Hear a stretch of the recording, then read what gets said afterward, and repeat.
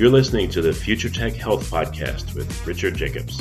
Until I reached age 40, I never realized the obvious, that we all have medical issues, or we at least have a family member or close relation that had, has, or will have them in the future. Medicine and biological systems are the final frontier. Until we've conquered death, figured out how life began, cured cancer, and understood our purpose in the universe, there's a heck of a lot to talk about when it comes to our health. Future Tech Health means I'll be covering futuristic topics that are actually already in clinical trials, or even starting to appear on shelves or by prescription, or available for your own use. We dive deep into stem cells, CRISPR-Cas9, the science of sleep, epigenetics, medical testing, cancer, ketogenic diets, stem cells, aging, regenerative medicine, and more. My goal for you, the listener, is to learn from these podcasts. You may very well learn something that may change the course of your life for the better, steer you towards a new career, or give you insight into addressing a serious medical problem. Remember, however, this podcast and its content is informational in nature only. No medical, tax, legal, financial, or psychological advice is being given. If you enjoy the podcast, please listen, subscribe, like, and share it with friends. Thank you. Hello, this is Richard Jacobs with the Future Tech and Future Tech Health Podcast. And I have Dr. Martin Dawes, the CMO, Chief Marketing Officer of Genexus, GENXYS.com. So Martin, thanks for coming. How you doing? Very good, Rich. Thanks very much for the invitation. Yeah, and Genexus looks like it's engaged in working with and reducing adverse drug reactions. Is that a very, very short summary of what you do? You put it in a nutshell. In Canada, 27 people are going to die today because of an adverse drug reaction. Multiply that by 10 for the United States. Yeah, we got an epidemic on our hands. So, yeah, I was going to ask you what's the scope of it. So, I read a lot about drug trials, how so many of them fail. And, I've looked a little bit at the structure of some of them, and it seems like, you can't say if it is, but they seem also to have cherry-picked people in the trial because they don't want them to fail. But by cherry picking, you're probably not getting a real representative population. And then when a drug gets out into, the wild and people are using it, I don't see anywhere that the medical companies, the drug companies are gathering data on, use in the clinic and then using that to inform or modify their drugs. So that's just my speculation. But what do you see? What's the cause or causes of this problem? So I see it a bit from both sides. I have a lot of time for the pharmaceutical companies. They're really trying to make huge differences. And if you look back over the last 70 years, a lot of the improvement in health has come because of them. I mean, yes, it's because of socioeconomic benefits as well, clean water, fresher air, more activity, better diet. But you can't take away from the fact that the drug companies have helped significant numbers of people actually survive longer. But it's really expensive now to produce a drug. And so they are going to be limited a little bit by the ethics committees and others into who they can test the drugs on. And so the randomized controlled trials, the gold standard, will be on people who can understand the ethics, give informed consent, maybe only have one disease because that's the one they're really looking at. And you're right, when it gets into the real world, we don't know what happens. There are post-marketing studies, but the data there isn't really disseminated very widely. And absolutely what we need is to think about every patient's data being used to inform the next patient's service so that we move away from just big randomized controlled trials to everyone contributing their information to helping others. So why are drug trials so expensive, and what do you mean by so expensive? Oh, we're talking about millions and millions. And the reason they're so expensive, I mean, just to do the ethics alone is an expense. But then you've got to record every single thing that happens with a patient. It may be slightly worrying for the audience, but we don't usually do that in medicine. People will report symptoms, but the number of times we actually document those symptoms and code them and then analyze that is very, very little. So in randomized controlled trials, they have to document absolutely everything. They've got to be very careful who they select. They've got to select the hospitals or the physicians or the nurses or whoever's doing the trial. Then they have to analyze the data. And it can take years because what you're doing is waiting for the outcomes to happen. And if those outcomes are rare, So death from cardiovascular disease in a relatively well group of individuals, then you're going to have to follow hundreds of thousands of individuals for 5 to 10 years. And that's really where the expense hits. Yeah, okay, that makes a lot more sense because I didn't know why these would be so crazy expensive. But wow. How do you know when a situation may happen where you have to monitor thousands of people, for years, where the effects of the drug make it such that you have to monitor a lot more people than you otherwise would? Is there any way to tell on, I don't even know what you'd call that factor, but is there any way to gauge on whether that will happen or not with a given trial?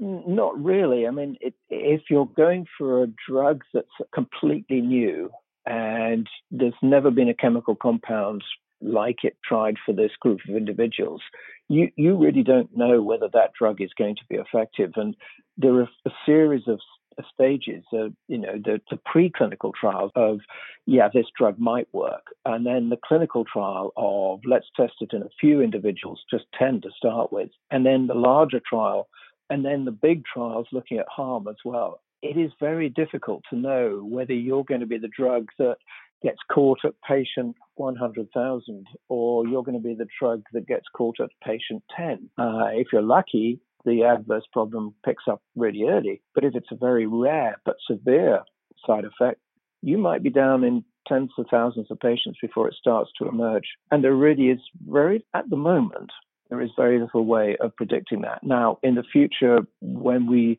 have better ways of looking at data with artificial intelligence, there may be, but that's a big if. What about composite medicines? Like let's say you take a plant medicine, there's all kinds of compounds in the plant medicine. But the drugs that we take seem to be, isolated to maybe one chemical or maybe a couple.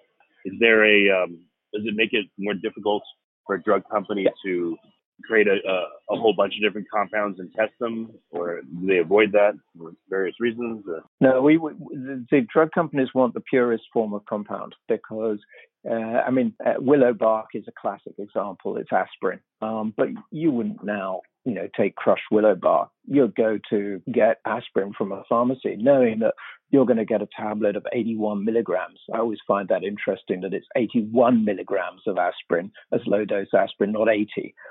Having a precise dose means that we are able to predict the effect far more effectively than if you say, well, it's probably between 50 and 150 milligrams. So companies will try and get as precise a dose as possible. But you're right, then there are other things.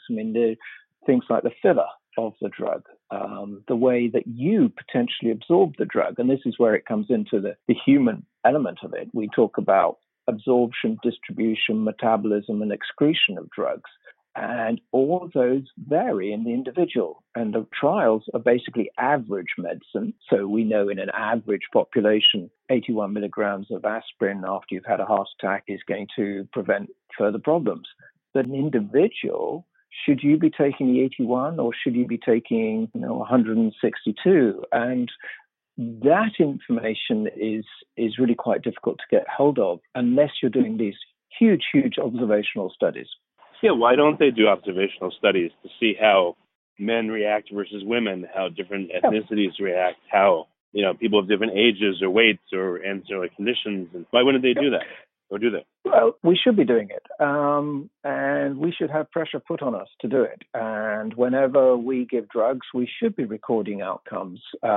Patients should be recording outcomes. We should be using that data. It should be publicly available. We should be, within reason and protecting people's privacy. But aggregated data from this sort of thing, from electronic medical records, from other databases, should be widely available. And in some cases, it is becoming available.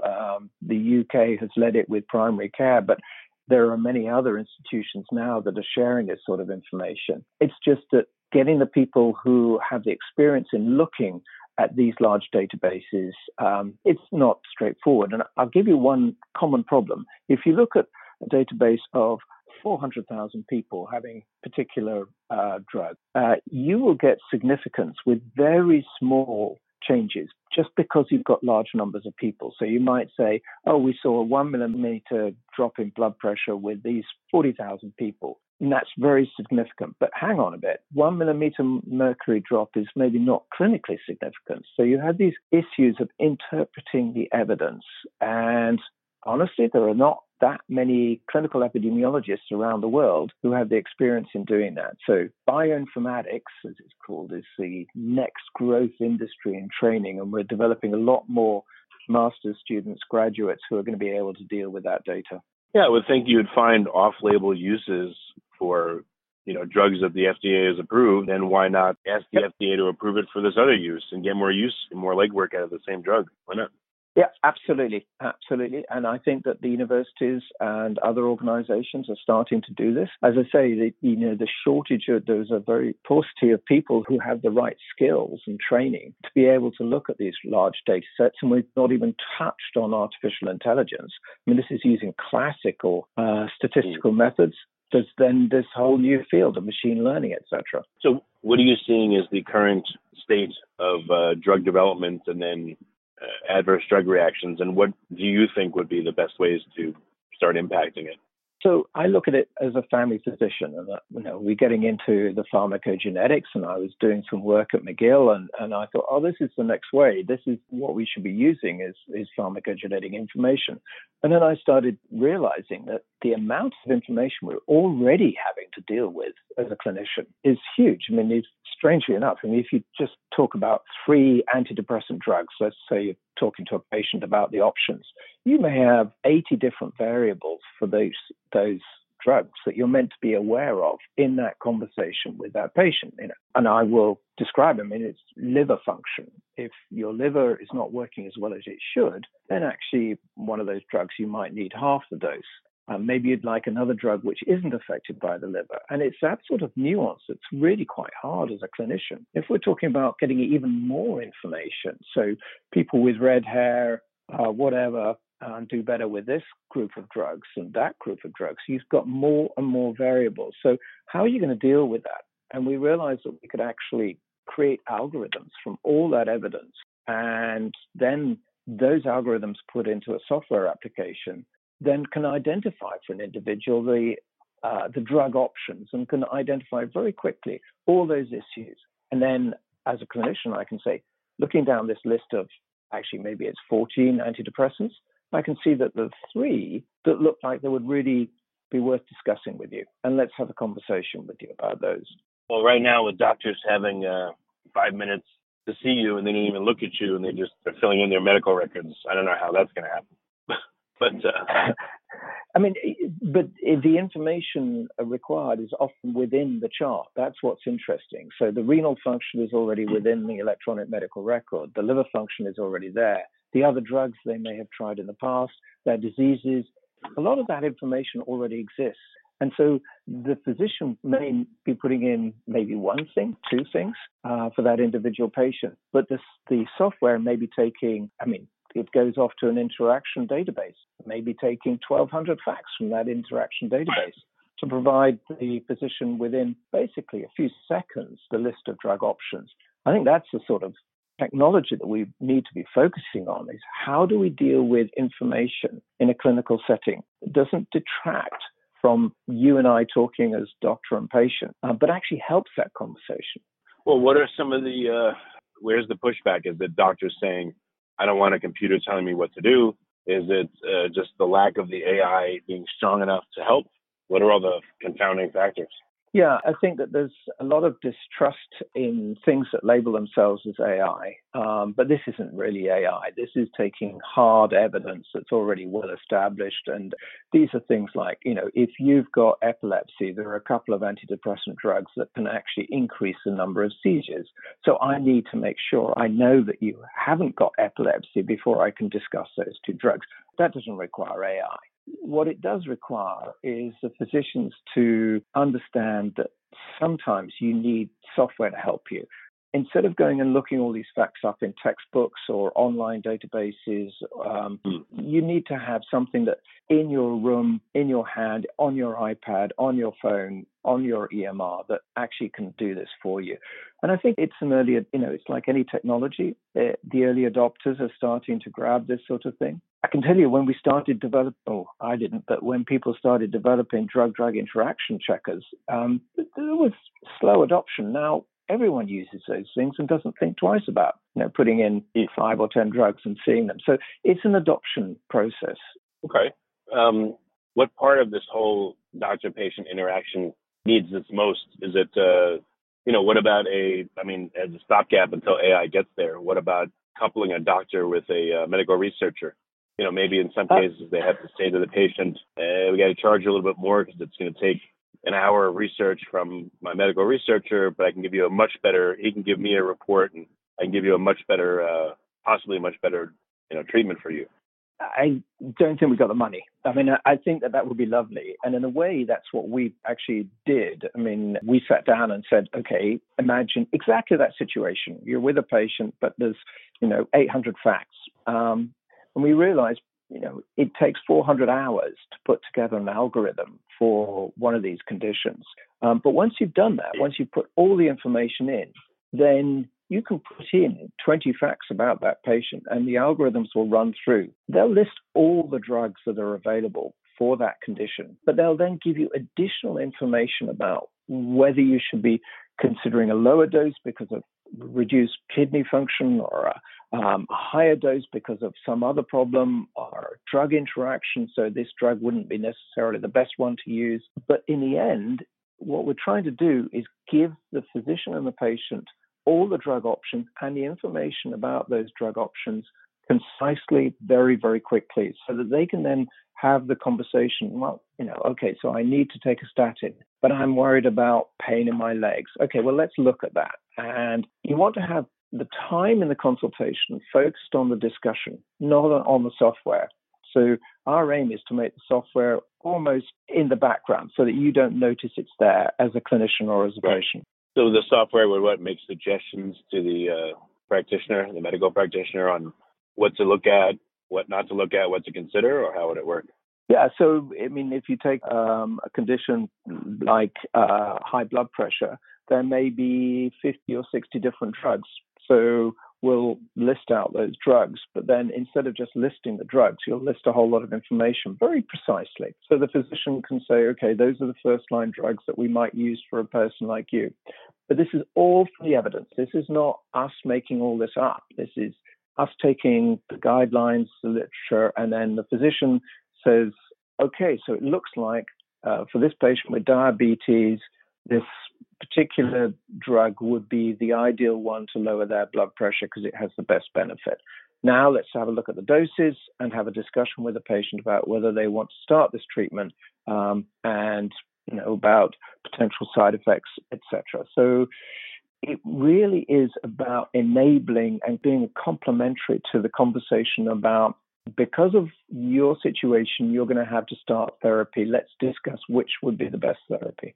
So how is the determination made right now by a doctor, generalizing it? And then what do you think would be different about this under this regime?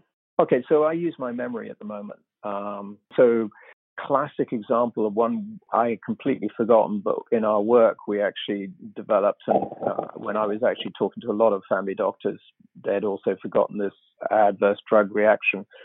If you give an antidepressant, an SSRI, as it's called, there's a slight increase in risk of bleeding with that. A lot of patients with depression may have arthritis and are taking a non-steroidal anti-inflammatory, an ibuprofen type drug. And that also increases the risk of bleeding. When you bring the two together, you really increase the risk of bleeding. So what we're trying to do is, and when we talk to family physicians about that, and the software actually identifies that very clearly, and it says, look, if you're going to do this, you ought to protect the stomach with another drug, or avoid the combination, or stop the ibuprofen or the other non-steroidal. When we use the software, it nudges my memory. It reminds me of this, that, oh yeah, I'd forgotten that there's this interaction. If I didn't have that, then I might well prescribe the antidepressant with the non-steroidal, and the patient would run the risk of bleeding.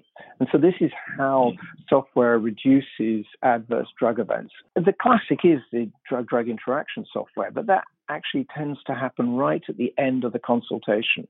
When you've chosen the drug and you say, okay, we're going to use this particular drug, you put it into your prescribing module in your electronic medical record, and up comes an alert. What we wanted to do was bring it right forward in the consultation, where the physician, before even having a discussion with the patient, realized that if they did that, they used that drug, then they would have a drug interaction with a possible outcome of bleeding. So changing where the software lies in the consultation as well, from the end to the beginning, was one of our major initiatives.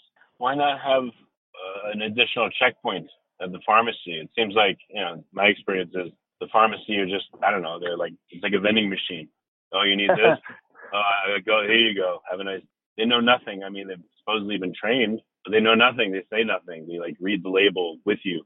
Oh, it says, why not have them use the drug interaction stuff and have it as a checklist? And have them, They do that. And what happens is they will actually send a fax to the physician, and then the physician may change the drug. But instead of having that right at the end, either at the pharmacist or at the end of the consultation, why not bring that information, if that information exists, just bring it right to the front and say, okay, for this condition, we know that there are a problem with half the drugs, so let's focus on the other half where we've excluded that problem. We know that there aren't any interactions with the non-steroidals the patient's taking, and it makes it much easier. You want to remove any need for the pharmacist to have to check the physician's got it right. There may be other things that the physician may not be aware of. The pharmacist, yes, that they have a role in, and certainly in educating patients, and don't take this with grapefruit juice and those sorts of things. Absolutely, we need the pharmacist to be there helping. But the whole aim is to try and improve productivity. And if you rely on people at the end of the chain saying, oh, there's a quality problem here, you wouldn't do that in car manufacturing. So we should think about trying to improve our productivity by having the quality checks done at every stage of the process rather than at the end.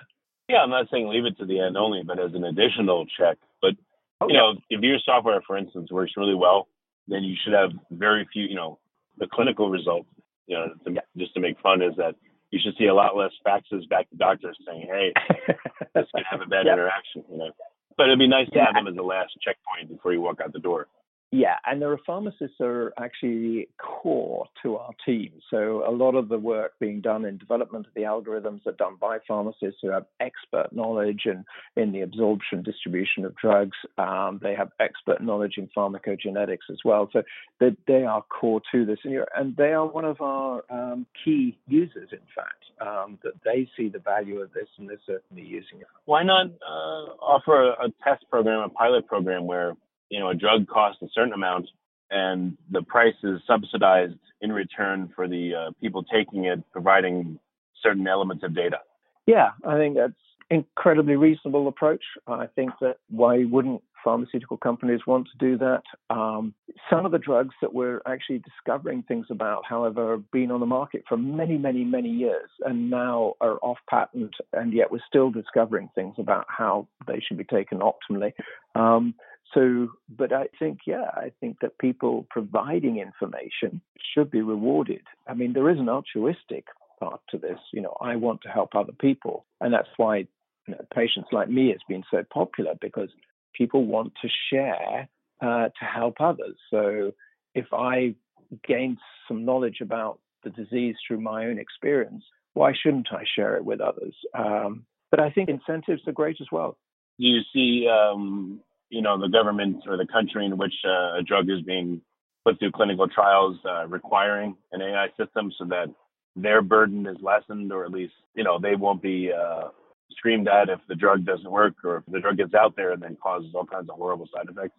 Yeah, I think that they are. And there's an interesting development happening where drug companies are being paid for the drugs that work. And that shifted the mindset. So what I mean by that is some of these really expensive biologics where they have an impact on the immune system for things like rheumatoid arthritis. They don't work in everyone. And so you're talking about maybe $100,000 of treatment. And the governments, and some governments are saying, well, we'll pay you, but only if it actually is demonstrated to work in the patient that was taking the drug.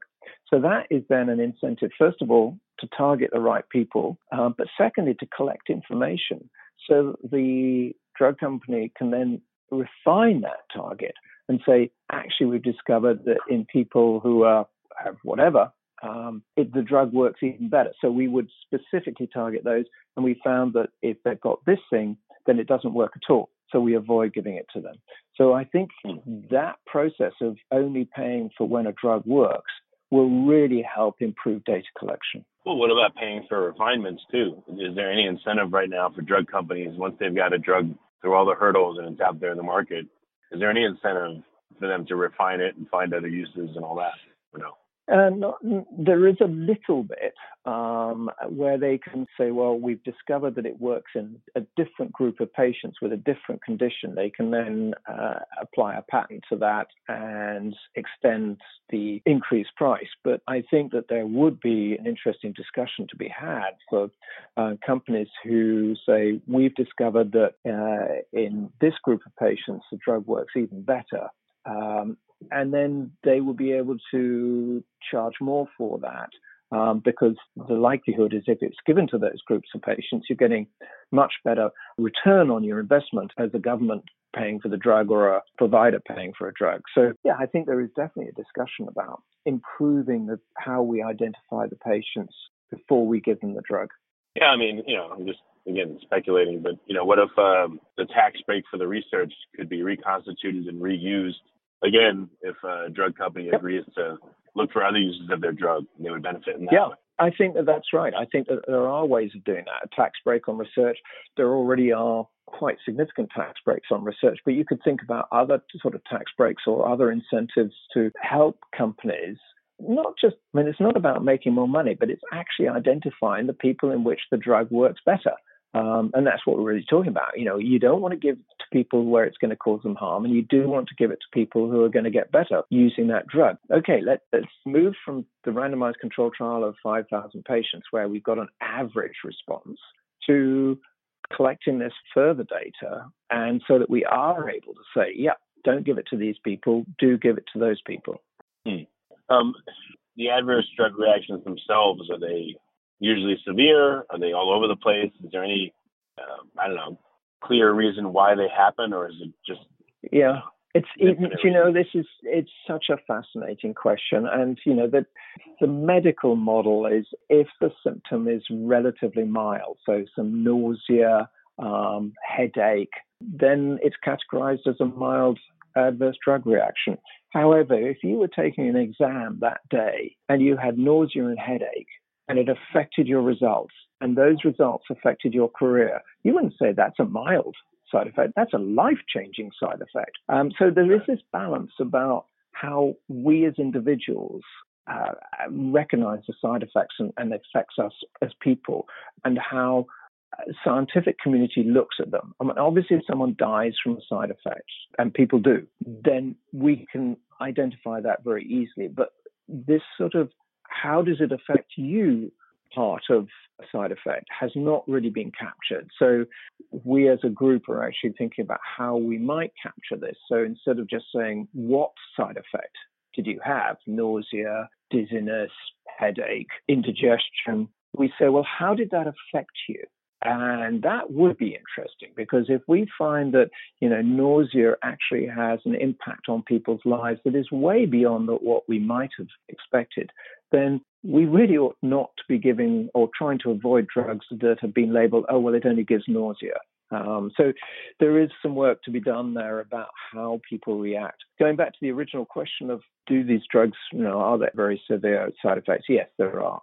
There are appalling side effects. So drugs used for gout, for example, that can actually cause horrendous side effects. And if you get that reaction, there's a 10 to 20% chance you might die from it. It's not very common in white populations. It's more common in Chinese populations, but it's still there. And then there are other loads of side effects, unfortunately, from drugs. What about the nature of drugs themselves, the ones that have come out in the last 10 years versus before that? Do they look different? Do they tend to have more side effects or less? And is there a reason why, if so? That's a really great question. And actually, if you look at some of the older drugs for, say, things like arthritis, they cause a lot of gastric bleeding. We haven't quite got away from that yet. Unfortunately, all anti-inflammatory drugs that are not steroids cause problems. And the newer drugs have other problems. These disease-modifying drugs, such as the biologics, which impact your immune system, they don't necessarily cause bleeding, direct impact of a drug on your stomach, but they have other problems. So it's going to be difficult to find drugs that don't cause side effects in individuals. I don't ever see a day where you'll be able to take a cocktail of medications and not have a list of warnings. What we may be able to do through the use of large data sets is be able to say, we have minimized that risk of side effects. I know as we move forward with newer drugs, unfortunately, I don't see a reduction in the overall list of adverse drug reactions that they have on their product monograph. Yeah, has this told you anything about how drugs are conceived and tested and how clinical trials work? Does this tell you that the way all this is done is the best way possible, or it's kind of, the cream of the crop? Or what does it say about the whole process of drug discovery itself? Yeah, we are so much better than we were 100 years ago. It's unbelievably better. In many, many respects. If you just look at human trials, before the 1950s, there was no or very little ethics, consent. Patients were just, guinea pigs without any consideration to their human rights.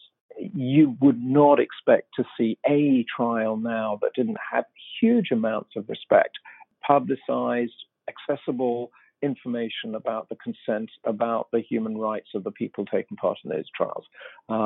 We still need people to do trials, no matter how well you design your drug or what sort of clever simulations you use with new software. You still eventually have to give that to a human being. And how you do that now is really, really very well protected. So we've moved a long way. Are we at the perfect stage? I'm not sure. I think with simulated physiological mechanisms where you actually simulate the whole of the human body, we are going to be able to test drugs in those simulations far more effectively than we could, say, 20 years ago. And that will make it safer for individuals. But the complexity of the human body is just phenomenal. And it's becoming more complex as we start to learn the impact of, we thought, you're born with your DNA, that's it. Not a bit of it. Your DNA is changing all the time as it's exposed to radiation and all sorts of other things, diet, nutrition, stress, whatever. It is extraordinary, the complexity of the human body. And so creating a drug that is trying to modify that really complex organism without causing harm is always going to be a really difficult problem, but one that I think science and humans are really striving to achieve now in a way that they haven't in the past. Yeah, and the more I learn about physiology and biology and everything, it's so complex. It's like mind-numbing. It's amazing. It is mind-numbing. You're absolutely right. It's also exciting because science, someone has a side effect. If we actually identify that and say we're going to record it, listen to the person, say, that's discovery. All that is exciting because it may help the next person who's taking that drug. So while it's mind-numbing and it's complex, it is also exciting. The thought that we can actually help more people with various conditions and more people from getting harm from the drugs they're taking, I think that's why we're doing this work, because we are excited about doing that. So what do you think is going to be possible in the near term versus longer, the next 5 or so years? Any big sea changes coming, and then maybe longer term, 20, 30 plus? What do you think is going to happen? I think the first thing to say is we'll always need doctors. However, I think what we'll see in the short term is more and more systems coming in to actually help doctors. I think you'll have seen information about electronic medical records being data collection tools without really helping doctors. In fact, often slowing them down where they all add the data. As we get better at doing that adding of data and the systems get smarter, I think we're going to see in the next 5 years people using their electronic records to really help patients rather than having to think of it as a place, I've just got to enter data. Over the long term, I think that we're going to see people having much more control over their health. We're going to see people with really clear diagrams of and videos of how they can improve their health and monitor the improvement in their health. Smart monitoring is already happening with your wearables that record your heart rate, etc. We're going to get more and more of that, so people are able, if they want, to record and see how their health is improving. When I take a tablet and can actually see the impact on me through those wearables, I think we're going to be able to refine more and more how we give drugs to people. Okay. Well, very good. Well, Martin, what's the best way for folks to get in touch and ask questions or suggest collaboration or whatever they want to talk about? Yeah, so they can just write to me, martin.dawes@genexus.com or info@genexus.com. You can Google me, find me on LinkedIn, Twitter, etc. Just reach out to me. Really happy to share what we're doing with as many people as possible. That's great. Martin, thanks for coming on the podcast. I really appreciate it. Thanks very much for having me. It's a really good conversation. Excellent questions. I really enjoyed it. Thank you.